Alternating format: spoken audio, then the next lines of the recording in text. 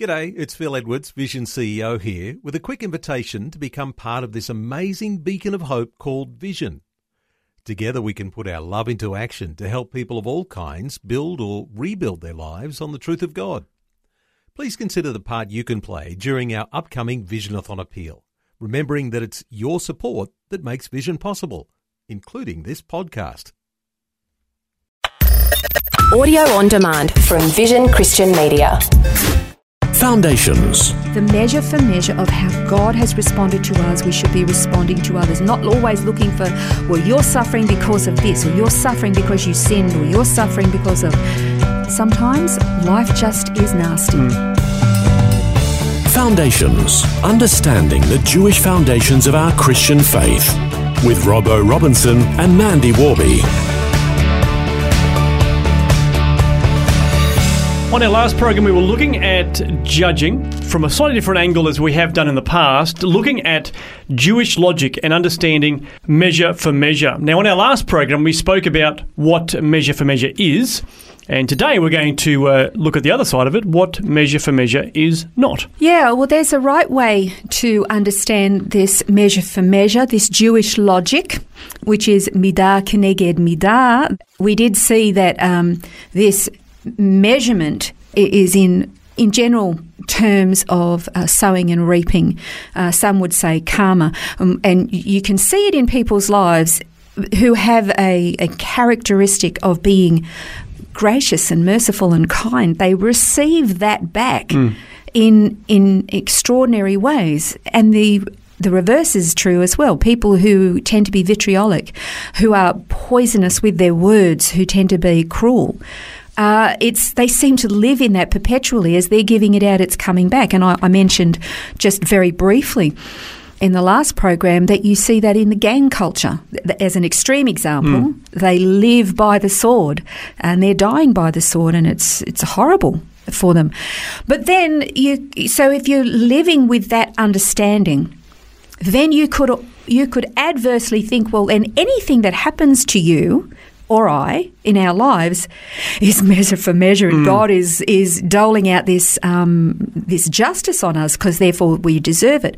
That's going too far the other way. It almost becomes to the superstitious level where everything is a cause and effect sort of moment. Every situation that happens, there must have been a reason for that. I'm reaping something I've sown yesterday or last week or last year. Yeah, and that's not right either, because, we were told as believers that we would suffer persecution, that there would be hardship, that we would have trials and tribulations, and that those things were actually part of God's plan and purpose for us because they develop such good things in us. We don't like them. They're not a nice experience, but God uses them to refine us. So not everything that happens that is negative to us is because suddenly we're being brought under this measure for measure understanding and that we're getting our just desserts. No, that's just part of life. We're talking about these habitual, contrary kind of natures or behaviours that are in us that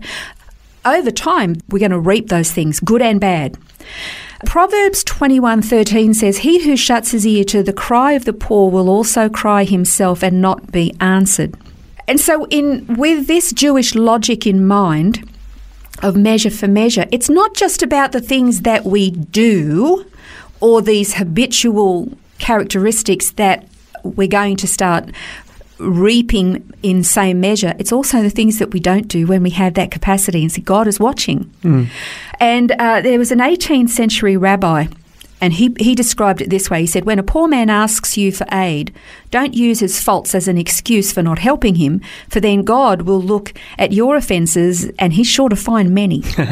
And so in that regard, it's very easy when we look at somebody who's in a really difficult situation and we can say, well, they got themselves into that mess. So therefore, let's just leave them to it and maybe they'll learn a lesson. The question from this particular Jewish logic of measure for measure is, how would we feel if that was God's attitude toward us?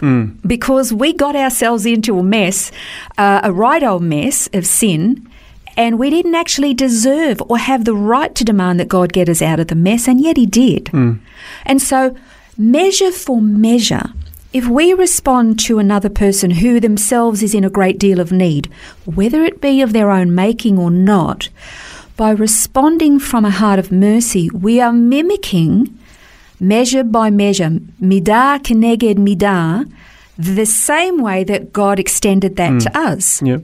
And therefore we're reflecting him. Yeah, exactly. Well, that's one of his attributes, isn't it? Mercy.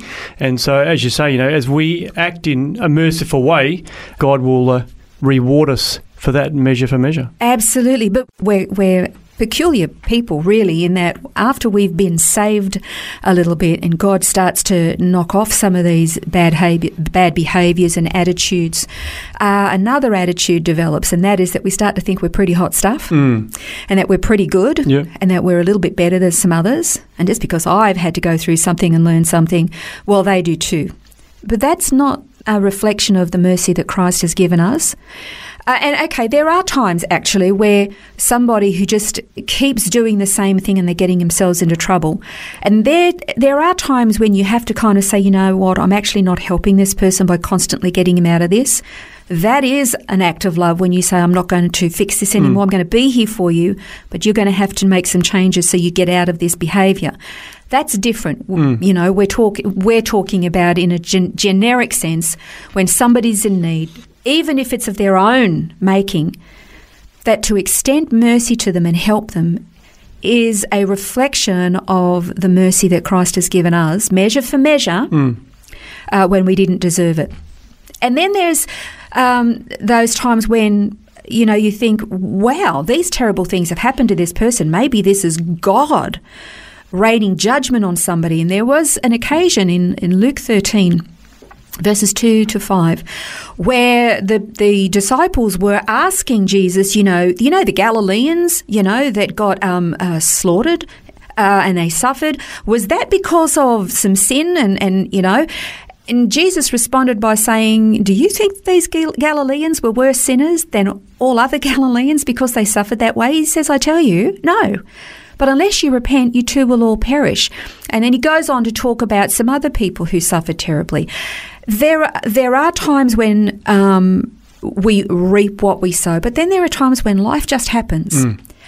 And still, we are required to respond measure for measure, not by the measure for measure of human standards, but again, to reinforce what we were just talking about, the measure for measure of how God has responded to us, we should be responding to others, not always looking for, well, you're suffering because of this, or you're suffering because you sinned, or you're suffering because of... Sometimes life just is nasty. And let's extend mercy the way Christ has.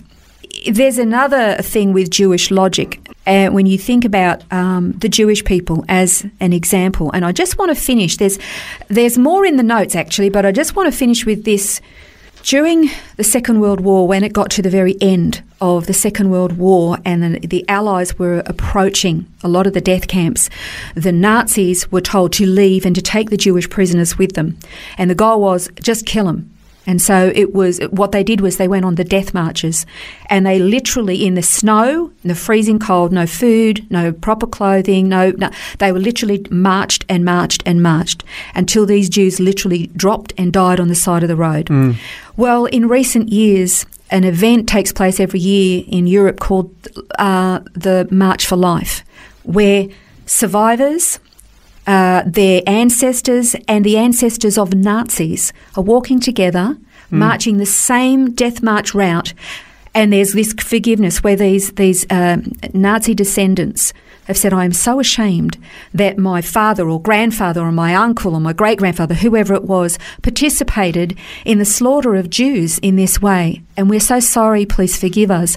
And the response of the Jewish people has been, and it's hard for them, but the response has been, we forgive you. You didn't actually do it, but we forgive you. They embrace.